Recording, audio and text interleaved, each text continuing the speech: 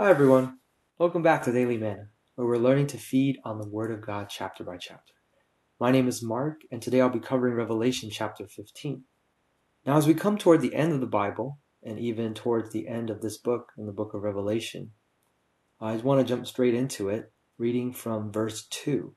So the context is, in the Great Tribulation, John sees, and he says, "And I saw, as it were, a glassy sea mingled with fire, and those who come away victorious from the beast and from his image and from the number of his name standing on the glassy sea, having harps to God."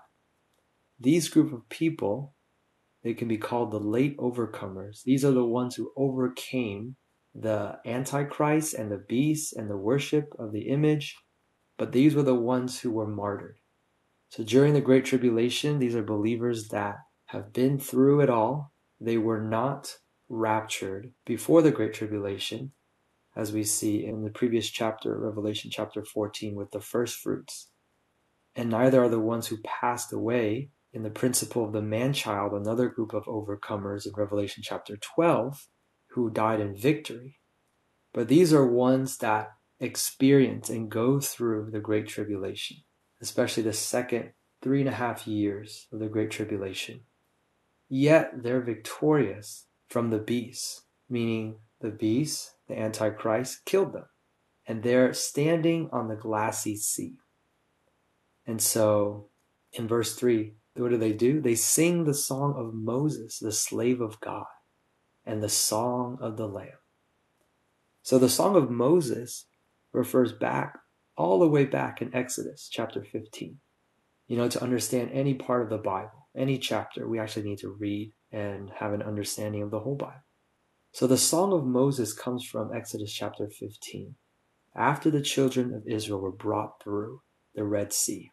And when they were brought through, when Pharaoh's army tried to follow them, the Red Sea was closed again. And God exercised judgment on Pharaoh and his armies.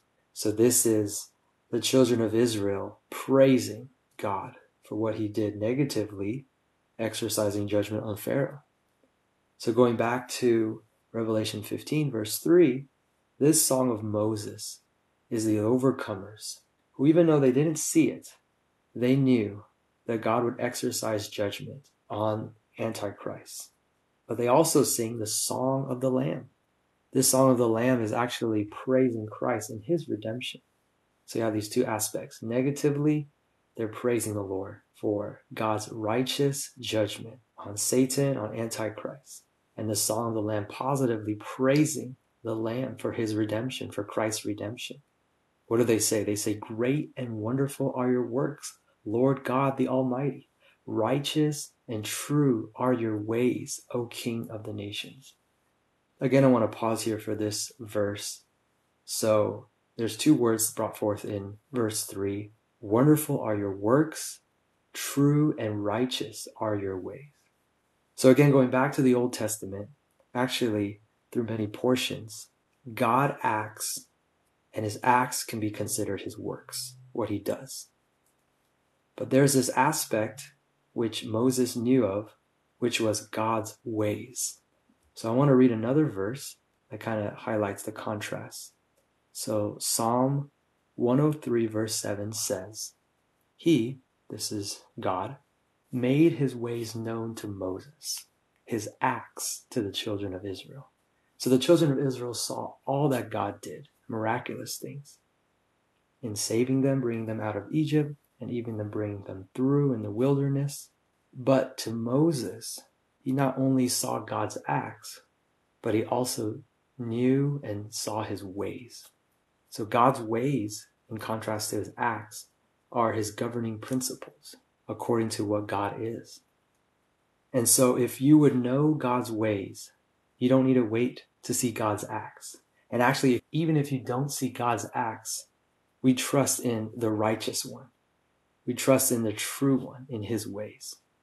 So how does that apply to us today? We realize today, actually many times we just want God to act and we want to see his acts. But actually, we can be ones who know God in his ways, who he is in his person, in his heart for us. And actually, If we know not only his acts, we know his ways, this is a benefit to us, even today as believers.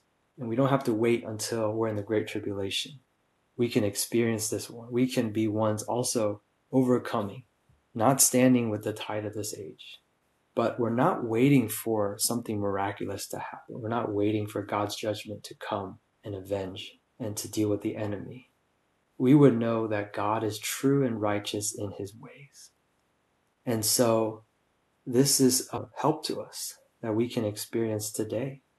And I'll just end by reading verse 4, when they also say, "Who will not fear, O Lord, and glorify your name? For you alone are holy. For all the nations will come and worship before you, for your righteous judgments have been manifested." So these overcomers knew God in his ways, and they're praising him. They're praising him for his victory that he will execute on the enemy.